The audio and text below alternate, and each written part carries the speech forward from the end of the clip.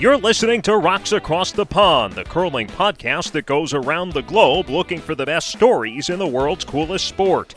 We have curling news and views for everyone, whether you're playing in your Thursday league or following your favorite teams on tour. Now here are your hosts, Ryan McGee and our Professor of Peel, Jonathan Havercroft.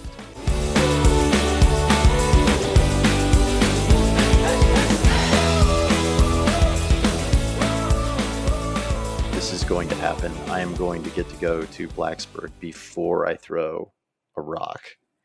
Wow.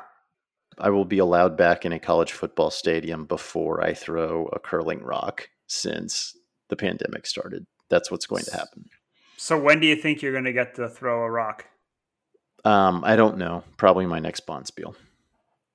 Okay. I'm going to go coach next weekend. So. Oh, you mean you're going to be organizing a practice? I'm going to be organizing a practice. Is that a good segue for this episode? It's as good as we've ever done. I guess if we're like skilled, we shouldn't even just say that we're doing a segue, but no, we are invoking one of my favorite athletes of all time for this episode, Jonathan. I think you asked me, do you have anything you want to talk about? And I was like, a lot of people are going to be getting access to extra practice ice for the first time in probably like 18 months in a lot of places. We might as well talk about how to organize an efficient practice, and there's no one really better to talk about it than you. Yeah, because I get to practice so much. Well, I haven't practiced in like almost 2 years. No, but you organize them. I do. Sometimes. So, what do you want? What are your questions? Fire away. I'm the guest today. You're Jonathan. You have to introduce me first of all. So joining us, our special guest today from Southampton, England. Sometimes he hosts this podcast. It's Jonathan Havercroft. Jonathan, thank you for joining us today. I've always wanted to be a guest on this podcast, Ryan. I've got to confess, it's been my lifelong dream to be a guest. That's a lie. Well, like a 3-year dream. Again, that's a lie. No one wants to be a guest on this podcast. Everyone's just like, why on earth do you want to talk to me? Yeah. All right. So what are your questions? What's your first question? Here's the first question for you, Jonathan. How many hours of practice ice do you think that I've had in my lifetime as a curler? How many hours of curling practice do you think I've done? All right. Did you go to that mini camp that we did in Dallas? No. So I'm going to say 0. That is correct. I have practiced all of 0 minutes in my life. It has been all games and Bonspiels. I have never practiced. I would say that's probably 90% of curlers fall into your category of never practicing, ever. And we've got there's a bunch of us who haven't thrown a rock in 18 months. Would you suggest that we try to get some practice time before returning to leagues? Maybe. I think it depends. Like, I'll be honest. Like, I think, my personal view is 90% of curlers, or just an observation, 90% of curlers never practice with some, what I would call deliberate practice or coaching, which is slightly different. We can talk about the difference between those today. I think a lot of people could improve their game significantly. And here's my rule of thumb. I actually think with like 20 hours of proper coaching, someone could significantly improve their game from being like a not so great club curler to a fairly strong club curler, or from, a good club curler to being perhaps a competitive curler or stepping onto the competitive scene. I actually think at those early levels, 20 hours spread over a season can actually lead to very big improvements. Now, if you want to do like the higher up that curve you want to go, the way more the practice time shoots up, right? So if you're like gunning for like Olympics, you're probably on the ice 2 to 4 hours a day, 9-10 months of the year. Yeah, right? You're shooting for that 10,000 hours, whatever it is. Beyond 10,000 hours, it's like you're doing, that high level, it's like, it's your job basically, right? Like for the Nicodines of the world, it is literally their job. And so it's not reasonable, I think, for the 99% of curlers to compare themselves to that mark. But if you're someone who, let's say, curls 1 or 2 times a week in club and you've been doing it for several years and you want to get better, I actually think that maybe strategically putting some of the time and some of the money that you might put into playing in bonspiels or in league play and putting that towards practice and coaching, that might actually help you kind of take a pretty big step and enjoy your game a little bit more. So what does an hour of practice ice look like for someone who's a professional curler? And is that something that would make a rec league curler better, or should their hour of practice time look completely different? That's a good question. I think it, in some ways it'll look similar. In other ways it'll look really different. So some of the things elite curlers work on is actually not that different from what club curlers can work on. So in a certain sense, it's like line of delivery, balance, weight control, all of that. But the pros are often doing it at such a high level of repetition that I think a club curler might find that boring. Like it could very well be you're going and working on your intern at board weight for an hour. Right. Oh, wow. For your average club curler, well, I mean, that's the same in any sport, right? You get to a certain high level and you're just drilling. If you're, your basketball player, maybe just be drilling 3-point shooters. If you're a golfer, might be practicing your putt, whatever it is. It's just like building that repetition in so that every time you do that, it's just automatic. I actually think even at the high level, practice is not. It's probably an area which still hasn't been kind of fully teased out. Like if you listen to, say, some of the publicly available discussion of what practice is from, like, say, Kevin Martin on his podcast, or there was an interview on with the Legends of Curling podcast with Earl Morris. Like a lot of their practice, like Earl Morris is like, yeah, I just would go throw 100 stones a day, and probably half of that would just be throwing draws, and I would throw like 20 in-turn draws and 20 out-turn draws, and I do that every day all season. He basically said by the end of the season, I would let a stone go, and I could tell exactly where it would be, like within 6 inches, right? And that's like he basically drilled in draw weight doing that.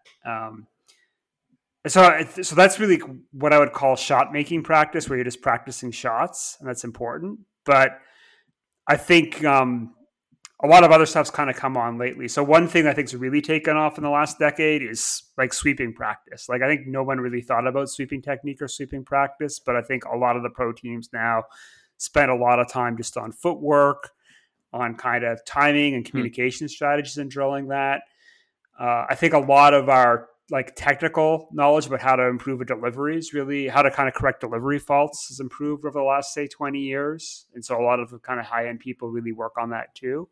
I think that's another area where a lot of club curlers could maybe avail themselves of a coach, and just even a couple of sessions with a coach who, say, a level 2 or up might help them that way too. So there's a lot of different things you can kind of transfer from like the pro level back to the club level. For me, if I were to get an hour of practice time on at the ice zone here in South Richmond, what should my hour look like? All right, so okay, so question one. So first question is, what are we talking about here? You're just like, I've come back from. So you're like, this is you're coming back. You haven't thrown in 18 months. Yep. I would actually say the first time you get back on the ice, you should try to just get some practice ice in and just practice the basic motions.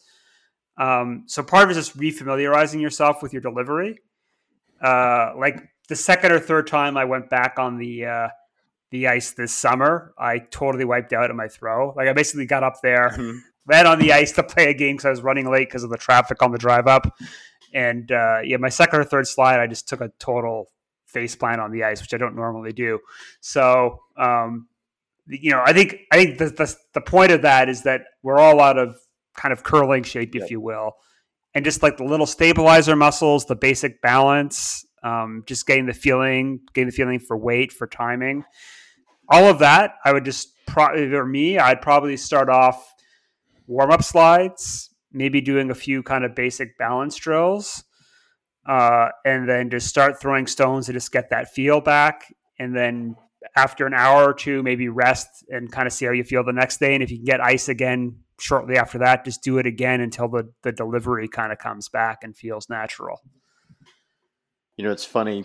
Yesterday, I took my son to go and hit baseballs off a tee for like the first time in his life. And so it was at a friend's house.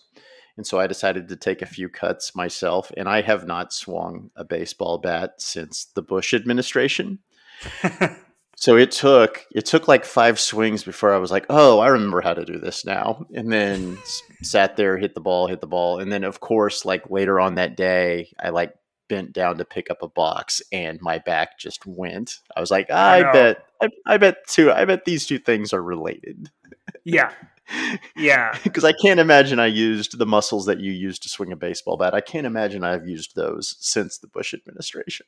Yeah. So curling, same thing, right? Especially with curling, there's a lot of these like little stabilizer muscles that I think most people, when they come back on the ice after even just like a normal summer layoff, they notice after their first couple of sessions that they really hurt, right? So just getting back the motion first. And I think that's kind of the first thing. And then I guess the next question is like, how much time could you devote? And obviously I think if you're an arena curler, practice isn't all that realistic, right? Just because ice times, whatever. Now, I don't have $360 to go spend on practice for 1 hour of practice ice for myself. Yeah. So that's $360 is what it would cost to rent an hour of ice time at your ice hockey arena, right? So I think if there's arena curlers listening to this, I think the two best. Well, there's basically 3 ways you can get practice. Easiest way is to find the nearest dedicated facility and try to work out a deal with them where you go there and book some ice time where you practice, or when you're going to a bonspiel at a dedicated club, maybe go a day early and email them and say, hey, can we get some practice ice before the event and maybe throw for an hour or two that way. And the second thing I think is there's a lot of camps out there, especially now there's a lot of adult camps that really cater to the club curler. So there's like the Hot Shots camp, and USCA does a camp, and over in Europe, WCF runs a camp, and Scottish Curling runs an adult camp. So our friends from Polish Curling talked about how they ran a camp. So if you just kind of Google around, there's way more curling camps now for adults than there were even like 10, 15 years ago. So they're normally during the summer or early autumn. And I'd kind of target one of those. And that's basically replace a bonspiel with that. And you'll get top level coaching, 3 days of that, and a lot of feedback, and you'll probably learn a lot and improve your game a lot that way. And the third option would just be to go for a weekend to a club and just do it for practice with some of your buddies and see if there's a coach there who could work with you a bit. And you've curled at a bunch of places, including some pretty big clubs like Montreal West and the St. Paul Curling Club. How does practice ice work at clubs like that? So honestly, it depends where. So in Canada, Montreal West, like this is like 20 years ago, right? But basically, and I think still for most clubs it's this way, is basically if you're a member and there's open ice time, you can go practice. How often is that, and what time of day are those open ice times usually taking place? It's going to vary from club to club, but like Montreal West was basically dead all day apart from maybe senior men's or senior women's and maybe a little bit of junior or high school. So you could pretty much until 6 o'clock get open ice. And if you're an active club member, and the key thing is stay on the good side of your ice tech, then you can normally just kind of get ice through that if you're under that setup. Now, in Scotland, it's a bit different because often the rink is not owned by the club members. And so there you normally have to book the ice and pay for ice time. And that could be, depending on the rink, anything from £5 to 10 or 12 pounds per person for practice session. And so, that's another option. So you just kind of, if that's the setup there, you just pay. And some places may have a deal for kind of rink members. Others may not, but you just kind of pay for your time. And again, it's often you're taking ice time, which is quiet when there's not leagues going on. But even fairly busy rinks normally have ice time available, especially during the daytime. So what about access to coaching? I don't. So to me, this is like a big area where curling. It's getting better again, but I think it's a big area that curling needs to address. You know, a lot of other sports. Like you take up tennis. Tennis club has a tennis pro. Golf club has a golf pro. A lot of curling rinks. It's basically someone around is kind of maybe known as kind of the person you go to fix your delivery. Some clubs and some places have fantastic people. Other clubs may just not have the depth in that. I think there's a few reasons for that. I think first, curlers are very cheap. Like I can think of a few times where people are just like, can't this Olympian come down to our club and just teach us some curling for free? And then when the person's like, no, I actually charge this rate, the club gets pissed off. I think you know a few stories like that too. And it's like, you know, like I can't imagine any other sport where people would expect instruction for free, right? And I think there's a bit, because curling's got this grassroots volunteer thing, I think there's a lot of expectation that coaches do that. And, you know, sometimes if they're with buddies or stuff, they'd be happy to. But I actually think curling at the club levels perhaps got to get a little bit of there's value in paying coaches. And if you put a bit of money to that, that'll probably incentivize people to do their levels and perhaps develop their skills in terms of how to work with club curlers. And perhaps there'll be a little bit more demand for that and a bit more of a market for that. And again, some clubs may have that, but I think still a lot to my experience don't really have that kind of a resource built in. So could someone, like if they don't have access to a coach at their club or a club that's close by, could they just video their delivery and send it to you? Yeah. Someone wants to do that. Sure. I mean, yeah, I'm happy to talk, or, you know, or depending on where they are in the world, if I know someone else, I can kind of also refer them to someone too. But it's like an easy video analysis of a delivery is pretty easy. I think sometimes the corrections are tricky over the internet. Like if I'm actually working with someone correcting their delivery, it's a lot of kind of literally hands-on, like adjusting the body and like, you know, perhaps setting up a few obstacles for them to navigate through. But yeah, I mean, I think that's, you know, I'm happy to do that if people reach out to the podcast, or if they're like really far away and there's a more practical local solution, I can help them figure that out too. And then how easy is that to set up, and like what angles do you need in order? What angles would a coach need in order to make an accurate assessment of a delivery? And then what's the easiest way to set that up? So for me, I like to look from behind, from head on, and from sideways. And I may kind of do like a 3/4 angle also. So basically every angle. Every angle. And to be honest, like from behind, honestly, I can tell a lot. And it's just like, I'm kind of looking at how they pull back and what they do with their footwork and how their body weight shifts. Head on's kind of pretty good to see like their release and what's going on there. And then from the side, I'm kind of looking at, how they get into their full slide, if there's any funny things about how they're transferring their weight into the delivery, the slide phase. So, or if they're doing anything weird with their arms or shoulders. So, you know, I think for most curlers, the faults are pretty similar until you get to kind of a high level. And so I'm kind of looking for like common faults, and anyone who's done a level 2 course pretty much anywhere in the world, that's normally what's taught there. I think they're good. That's kind of a good starting point. Then it's just kind of working with that over time. You kind of see the habits and figure out what the corrections are. And then in terms of practice, in order to correct those faults, like what are your typical coaching points on that? If you're going into a practice session and the purpose of the practice session is to correct a delivery fault, like what are some of the coaching points when you're going into that? So is it with the coach, or are they practicing on their own? In our, I don't know, whatever this is our scenario, man. You can. All right. Well, the best make it whatever is actually, you want. okay. So we're making believe here, okay. Man. Making believe. All right. So like the best would be working with a coach, correcting your fault. And this is going to depend on kind of patience and age level. But I think for like, let's say an adult club curler who's got a bit of patience, probably working with a coach on your fault. There are none of those. But like, if you're willing you to just might as well be coaching Puff the Magic Dragon, yeah, Jonathan. Maybe. But let's say you come to me and you're like, oh, I'm starting my intern. And so I kind of figure out that actually the reason you're starting your intern is you're sliding wide and you're kind of dumping it back in, which is like a very... All right, wait, I'm going to stop you. Talk me through that. What's that mean? So, all right.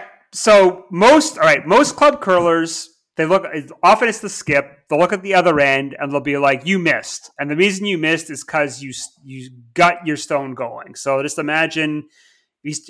like our friends from Game of Stones, they always say don't dump that intern. I think what they actually mean is don't start that intern, because the common fault is someone basically slides at the broom or perhaps a little wide of the broom, and when they release it, they create motion that makes it curl more, so it breaks in. So often it's called starting your intern. And so there's a bunch of reasons why that can happen, but often the most common reasons, actually not so much the release, although we might want to look at that, but it's that someone's doing something that makes them drift wide, and then their body is naturally correcting by bringing the stone back towards the broom, and they're overcorrecting, which means the stone's then got a lot of kind of sideways momentum, and that's what is kind of commonly causes a fault. So that's like a very common fault. And the flip side is like a dumped out turn. So people kind of tend to slide narrow or kind of drift narrow and then set it out. And so basically, if that was the fault, we'd kind of look at what's causing that. And often it's like all the way down chain. It could even just be like how you're setting up your body in the hack.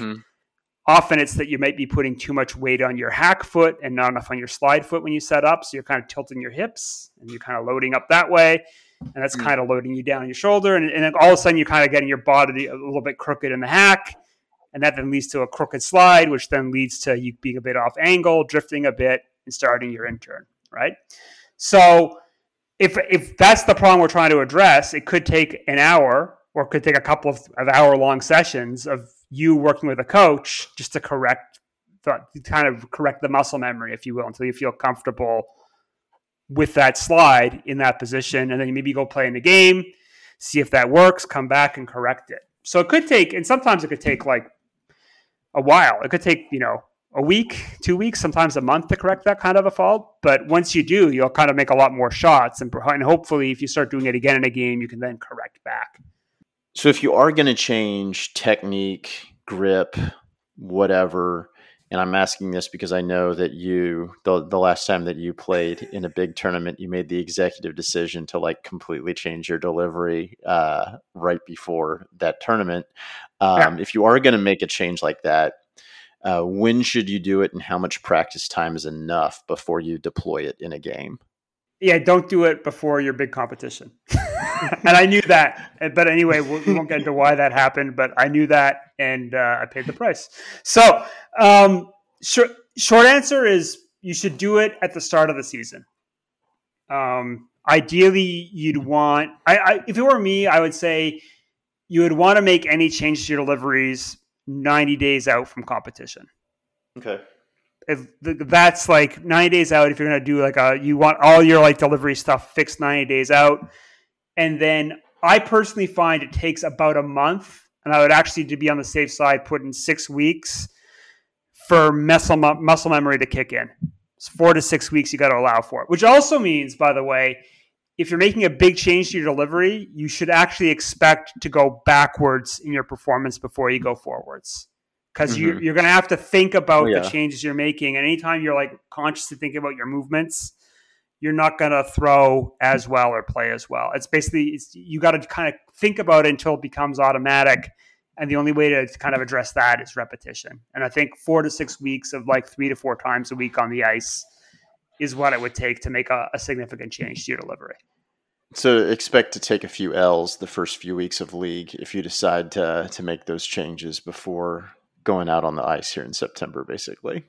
Yeah, and it depends on your situation, but if you've got time, I'd recommend kind of early in the season, that's when you make those changes. The flip side is, I actually think a lot of people waste the end of the season. So let's say your big competition's in February. I think a lot of people, once their run for whatever they're in ends, they maybe just play out the rest of the string of their games and pack it up, and that's kind of natural and normal.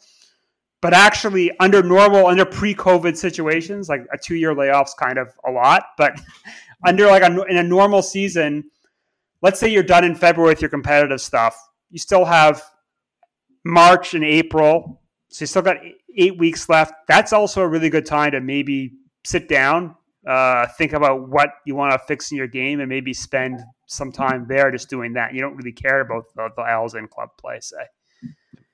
Or especially during those last chance bond spiels in April and May, right? Yeah, I mean, that's a class. Well, people do muck around with that. I mean, those last chance spawn spiels or back in the old days, like before the kind of competitive, like the Pro Tour popped up. Those were like the kind of classic try out your lineup for next year kind of thing. Yeah. Yeah, it was like there's a few spiels in kind of March and April where it was like, okay, you're kind of you've kind of broken up with your team after you lost Tankard playdowns in January, found a new team. And, you want to see if it's going to work. So you try to grab one of those March or April spiels to test your new lineup out. Was kind of a classic, which is also, I think, part of the season too. Is it's not just individual practice. I think team practice matters a lot too. So when you're on your own, like if you just get, practice ice on your lunch break, if you're on your own, are you setting up scenarios for shots and trying to work on a specific scenario, or are you mostly just like trying to get your draw weight down? Like me, well, it depends on what I'm working on. So I'll run through a couple of things. So one thing I often do at the beginning is just a set of balance drills. So like I honestly balance the most important thing for the delivery. And there's kind of like, so, and it's always the hardest thing to maintain because you're always just, you're on ice and it's slippery. So I'll often use it as kind of part warm up, part just kind of checking things. And basically what I mean by balance drills is often I just kind of make the delivery harder. So maybe I'll start off with like broom flat on the ice for a couple of warm up slides just to get my hips open. And then I'll kind of slide broom with the broom and like my hand empty or with a stone, just kind of normal curling slide. Then I'll either kind of take the broom away and kind of try to slide without a broom, kind of get balanced that way. Or I may kind of do something like hold something while I'm sliding, like hold the broom off the ice. So I've got to do something to keep myself steady. Or like a classic camp drill is have someone hold an umbrella up while they do it.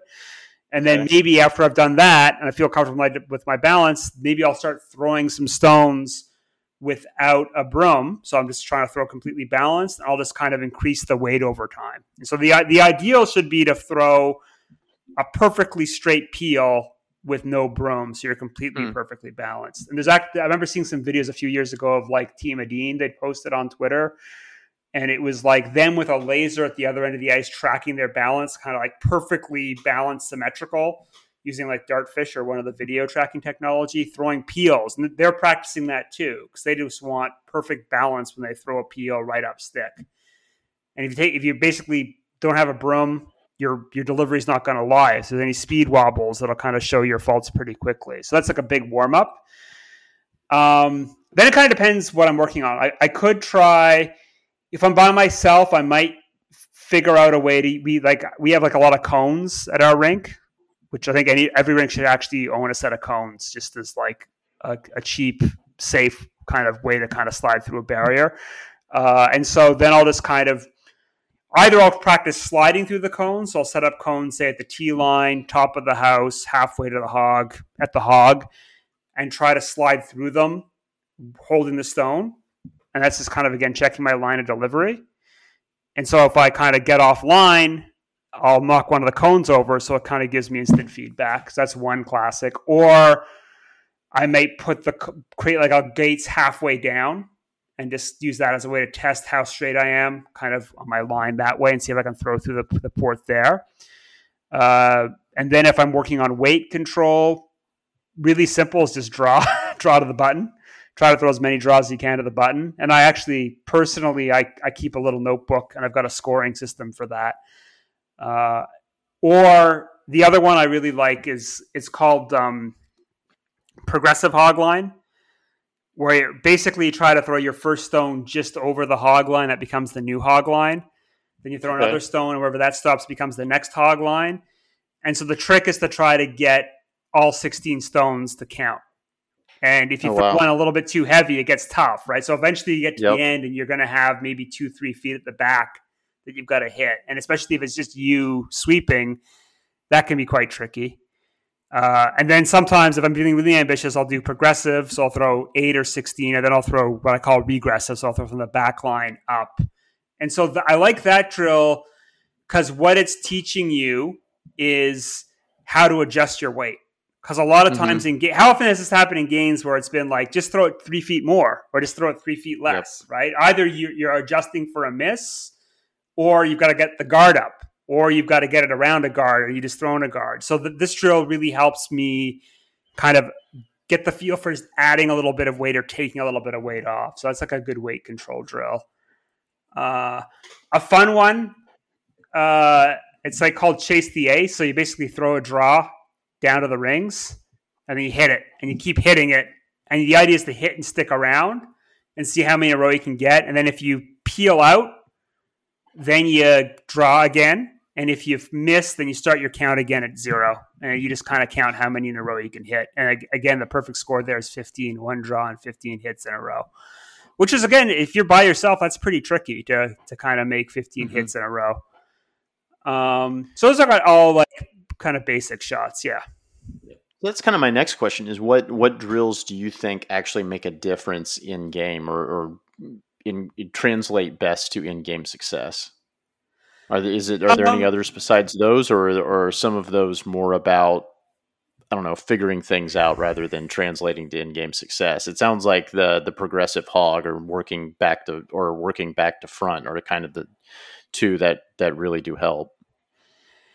So it depends what you mean by in-game success, but I remember like talking and working with a sports psychologist maybe 4 or 5 years ago, and his opinion was the best kind of practice was a practice situation that forced you to make a shot under pressure for which there were stakes.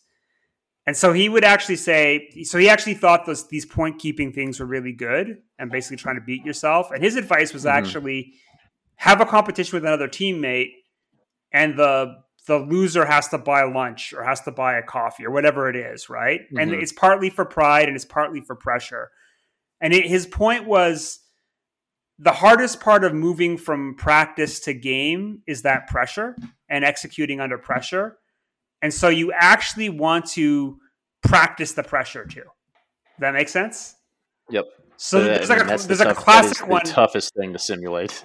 Yeah. So there's a classic one I know about which a few high level coaches have done when they're working with skips, and they'll just be like, they'll basically tell the skip, you don't know when, you don't know where, but sometime during practice, every single practice session, I'm going to say, draw the button. And you have to make a draw the button, and we're not going to go back to practice until you make a draw the button. So everyone else on the team is stopped or they're sweeping. And that's like putting pressure on the skip. And the point is the skips, because in a game, you don't know when you're going to have to make that draw against 4, but you're going to have to make that draw against 4, right? And like you look at Edin in the World Finals this year, he had to make first end, he had to make a draw against 4, right? To the button, a tough draw against 4, right? Yep. The only way to get comfortable with that is the experience. And so practicing that kind of pressure draw, and like basically your teammates are going to be mad at you if you keep missing that button draw. So it's a good way to kind of force the skip to practice the pressure draw, which everyone knows they're going to have to make. So building in pressure is good too. Is there anything that you, as a player during practice that, as a player, you thought it was stupid, and now that you're coaching, you see that it actually works? Honestly, there was like so little coaching when I was a junior that like when I was a junior, it was basically go to the club, throw stones. And I think the one kind of drill we had was like sliding through stones. It's kind of the classic. You set the stones up as gates. And now it's with cones because that's like softer on you if you make contact with it at speed, right? So less chance of injury. But like that was like the one drill we did. And then it was a lot of just scrimmaging. We'd like play around and goof around. And to be honest, I actually think that's what's missing in kind of modern practice. Like I'm sure there's lots of rink rats out there, but like contemporary junior practice is very structured. There's like lots of classic drills and drill manuals. And so a lot of coaches kind of use all this stuff, and there's everyone can do video now. There's lasers and speed traps and all this kind of stuff. And actually, just to be honest, I think there's something to be said for like just unstructured play, like just goofing around, like just being 16, 17-year-old at a curling rink. I probably learned more just messing around on the ice with friends, trying dumb stuff. I mean, you hear that in every sport, though. You hear that in hockey a lot, that there's too much structure and, kids aren't learning skating and skills and puck handling skills. You hear it. You hear it in a lot of sports that, they're coaching the fun out of it and they're coaching skill out of it. Yeah. There's like a class, I don't know if you've ever read, most Canadians, or at least Canadians of my generation, will have heard of Ken Dryden's The Game, which is like the classic hockey book. And he's got a whole rant in there about how one of the reasons the Soviets got better at ice hockey than the Canadians in the 70s and 80s is that they just would play it all the time and play it for fun. And like they'd be like, they'd be more skilled, whereas Canada become a little bit more regimented and focusing too much on gameplay and practices and drills. Is there anything that you shouldn't waste your time on during practice ice? Well, okay. So here's what I think people actually waste their time is they go there and they don't have any plan and they're just throwing stones. Right? And I actually think that, again, if 90% of curlers don't practice ever, I think that's true. Probably there's a kind of club curler who goes to the ice and they're like, I'm going to practice, and I'm watching them, and all they're doing is throwing stones up and down for like a couple of ends, and that's it. And that's, to me, it's not quite a waste of time, but it's not. It doesn't really have a plan. It's not really focusing on something specific that you're trying to improve. You're not measuring anything. And I think measuring what you're doing really matters and doesn't really have an accountability mechanism. And so let me just be clear about that. So I think it's the key with a practice is to figure out what thing do you want to work on now to improve your game and pick one or two things. Like you can't fix everything. So if it's takeouts, you should be practicing takeouts. If you're missing draws. If it's a release problem, you want to practice that release. So you want to kind of have a purpose to the practice, and then you want to do activities that check that you're kind of correcting that thing. And so here's where like correcting the delivery fault with a coach, they're giving you feedback. So that's good. Or if you're working on takeouts, you want to do takeout drills that have some kind of scoring mechanism, and you want to track what you score in and then track it over time. That makes sense? So let's say you want to work on takeouts and you do that chase the ace thing that I was talking about, where you like kind of try to see how many hits in a row you can do. That's a really simple solo practice. So basically the perfect score is 15. So you want to go out, and maybe you want to go out for 6 sessions over the course of a month and see, are your scores at the end better than they were at the beginning of the month? And, are you getting let's say you start off making 6 out of 15. Maybe by the end you're making 12 or 13 out of 15. And that's like a noticeable improvement in that skill. So you want to kind of define what you're trying to improve, and you want to measure it, and you want to keep yourself accountable somehow. It's basically just write stuff down. Yeah, just get a notebook and write down and keep track. And honestly, like, I think part of it's putting pressure on yourself to get better. Are you getting better? Because actually sometimes you don't think you're getting better. And if you don't write it down, you actually know, I was doing 6 before and now I'm doing 8. And that's actually a pretty big improvement. So you coach a lot of juniors. What's a junior practice look like? Like I'm sure there are some people listening who might be looking at getting into helping out at their rink by helping out with the juniors, or if they listen to our friends over at the Coaching Kids Curling podcast, maybe they help out with a Little Rocks program. But what's an hour look like for your junior teams? And then how do you keep juniors from getting bored?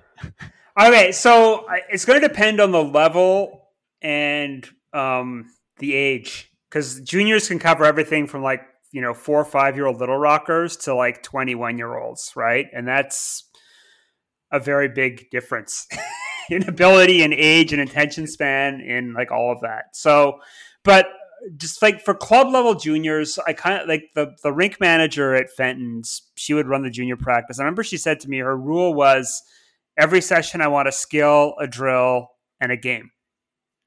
And that's it. That's basically, you have a bit of time. Maybe there'd be a little warm-ups and stuff at the beginning, maybe a fun warm-up. And then there'd be a brief, like 15, 20 minutes talking about one skill, whatever that is, take out, whatever it is you want to work on that day, draw, sweeping, strategy, communication, how to use a stopwatch. Then some kind of drill that perhaps puts that skill to use, but maybe not directly, but like some kind of drill that kind of builds off that. And then some kind of game. And it could just be like playing a couple of ends. It could be a fun competition between two teams. Like there's a lot of just little different variations of scrimmage stuff. But basically the idea there is they learn something, they've been practiced that thing, and then they go play a game that's fun. And that's probably like as much as you'd want to do in a junior session. I think trying to do more than 3 things in a club level junior session's tricky. If they're getting a bit more competitive, then probably you're working with the team, and maybe you're getting to the point where you're working on their delivery. So maybe it's the same kind of principle, like you do a delivery component, like work on a delivery thing. Then you have a couple of drills for a problem area the team's working on. And then either one of the things I kind of do a lot with like the Sugden team is like a simulated end where like I'll throw the stones from like the far hog line. So I'm just standing there pushing the stones into the house, and then they have to play against me. And I'm kind of like, we're kind of like working up a strategic situation. So that's like a classic with them. Or I may play against them, or I may have it go 2 against 2 and kind of practice something that way. Maybe we have them do a mixed doubles end, 2 against 2. So you just kind of mix it up with like a scrimmagey situation. So similar kind of idea though. All right, Jonathan, Allen Iverson says we have spent about 45 minutes too much talking about practice. So I've got a few quick hitters for you here at the end. All right, first, how much time should you spend on sweeping? How on earth do you practice sweeping anyway, other than just sweeping your skip shots during practice? Wow, we're going to take another 30 minutes on this. So I could do a whole episode on sweeping. Okay, first of all, again, I think go back and listen to our episode with Stephanie Thompson, right? Yeah. Well, A, listen to that. B, I think honestly improving your sweeping is pretty easy to do. Again, if you work with a coach or kind of someone who knows proper sweeping technique. And I think it's a place where most club curlers could improve their game the most dramatically. The biggest problem with sweeping is people don't spend any time doing footwork, and footwork is really the foundation for sweeping technique.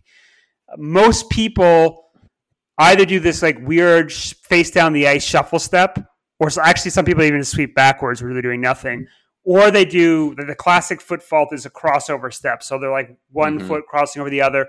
The problem with both those techniques is you're then putting all of your body weight on your feet, and it's very hard to get your body weight over the brush head. And if you have no body weight over the brush head, you're not getting any pressure on the ice, and so your sweeping's doing nothing. So footwork's the key, I'd say. The classic kind of junior curling camp drill is taking 2 curling stones, 1 in each hand, and then practicing walking down the ice, doing the kind of classics, the proper kind of sweeping footwork without doing crossover steps. But the classics, it's probably hard to explain on a podcast, but you're basically trying to do crescent shape sweeps with your feet as you kind of shuffle down the ice. You can kind of watch the pros on TV and see their technique too. But it's basically, you basically want to have at most 1 foot in and 1 foot back. You want to try to keep your back fairly flat and parallel to the ice. You want your head over the brush. And try to get as much body weight as possible over the brush. And the key there really is footwork. So that's the place you probably need to work on there. All right, next up, how much time should teams spend practicing communicating? And how do you practice communicating? Okay. You can actually do a lot of the communication stuff off ice. I think actually maybe talking with your team, which I think, maybe does your team even talk about communication? If not, that probably means they have a communication problem, right? So maybe sit down and talk about what communication systems are you going to use? What are the signals? What weights are you going to use? What words are you going to use for those weights? What are you going to say when? I actually think, again, a team going on the ice and spending an hour or 2 just working on their communication systems and practicing shots, focusing on how they're going to communicate could pay huge dividends. Because I think a lot of shots are missed on communication errors. And so a team kind of figuring those things out and putting the time in to do that's great. You can also do that just by talking before and after the game and really thinking over the course of the season how you adjust. And I actually think that communication is a kind of a constant process, that often what will happen is a communication error will lead to a missed shot at a key moment. And then that hopefully leads to a conversation after the game that you kind of address that problem so you don't make it the next time. But it's basically a recursive thing that the whole team has to work on all the time. I've also heard Colin Hodgson talk about this. I think it was on the Brooms and Hacks podcast. He said, and I can't remember exactly what it was, either it was like during practice and they had to simulate a game and none of them were allowed to talk, or maybe it was they were at a Bonspiel and each game one of the four of them was not allowed to talk. Oh wow. I mean, so a classic one with juniors is take away. You basically start off and say, okay, no one can talk or communicate at all, and play a couple of shots and see how it goes. And then I think what's really interesting is you say, okay, you can't say any words, but figure out a way to communicate without saying words. And that's I think pretty useful because that gets them to think about all the other ways we communicate without saying words. And then you add the words in. You say, okay, now what do the words do and what words do you want? And you kind of get the juniors to think about what information should they be communicating on each shot. All right, next up, what is the one thing that you can do during your practice ice time that is sure to anger your ice tech? So when I was at St. Paul, there was an ice tech. He's like the club manager, Dex. And he would get pissed off at me because I would go after school. So I was in uni. I was a grad student at University of Minnesota. And the leagues there would start at like 5, but my seminar would normally end at 2:30 or 3. So I'd take a bus down to St. Paul Curling Club. I'd go out, I would just throw a ton of stones. And he would get pissed because he's like, I just cut the ice, scraped it, and pebbled it, and you've gone and flattened the pebble.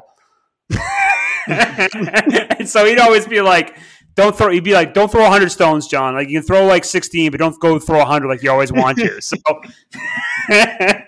So I guess talk to your ice tech, because I think often they're quite happy to let you practice on the crappy ice from the night before. But if they've kind of made it all nice for league play, they don't want you like running the ice into the ground and undoing all their work. So communicate with your ice tech if you're going to go practice. That's my advice. All right, Jonathan, we'll get out of here. I'll give you this scenario. Okay, let's say that I'm a club curler. My club gives me access to practice ice. I have decided during the course of this season, I'm going to take advantage of that 4 times. Like, give me my 4 practices as someone who has never practiced before in his life.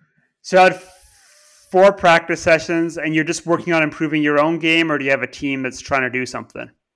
Improving my own game. All right. Here's the 4 things you should work on without even seeing you throw a stone. Or even let's say you're a member of one of the 4 new dedicated curling clubs that are opening here soon in the US. All right. And so you've got ice, and you want the 4 thing. All right, the big 4. Yes. Number 1, balance. Number 2, try to figure out a way to work on your line of delivery. If you can get cones or something else that gives you feedback on how your line is. I think some kind of line of delivery drills. Number 3 is sweeping. So I think that double stone drill where you got a stone in each hand and you kind of slide up and down the ice, working on your footwork, working a bit on your sweeping technique. Very good. And then number 4, I think, is weight control. So doing that progressive and regressive hog line, practicing your draws to the button. If you're with somebody and you can spend a bit of time thinking about your hit weights, I think the really good weight to learn is maybe, depending on your ice conditions, but let's just say it's like a good quality club ice, practicing a 10 to 11 second hog to hog split on a hit, which is like what the pros would call control or the Scots would call barrier, it's like a nice control weight that lets you remove stones but isn't so hard. Because I think a lot of club curlers overthrow their hits, and like just learning like a nice control hit weight that can let you, and you learn to master that, can kind of give you a lot more shots too. So weight control, balance, line delivery, sweeping. So dedicate one practice to each of those. All right. Perfect. And hey, we talked for less than an hour. How about that? It's too bad. I could talk more in practice. That'll never happen again. Right. All right. It was good talking to you, man. This was great. Hopefully some people got something out of it. Go back and listen to the episode we did with Stephanie Thompson. She talks not just about practicing sweeping. Also, if you remember Jonathan talking about those stabilizer muscles that are important in curling, she talked a lot about those during the episode that we did with her. We'll link it down in the show notes. So good luck to everybody as we hopefully get back on the ice here in the next month or so. Thank you for listening to Rocks Across the Pond, a curling podcast. If you enjoyed this show, we ask you to please leave a review or tell a friend about us. Your referrals to friends and family are the greatest compliment we can receive and is what allows our show to grow and share our love of this great game. You can find all of our past shows and blog posts at rocksacrossthepond.com. If you have a question or comment, you can reach us at rocksacrossthepond@gmail.com or find us on Twitter, Facebook, and Instagram. Thank you again for taking the time to listen to us, and we will talk to you again real soon.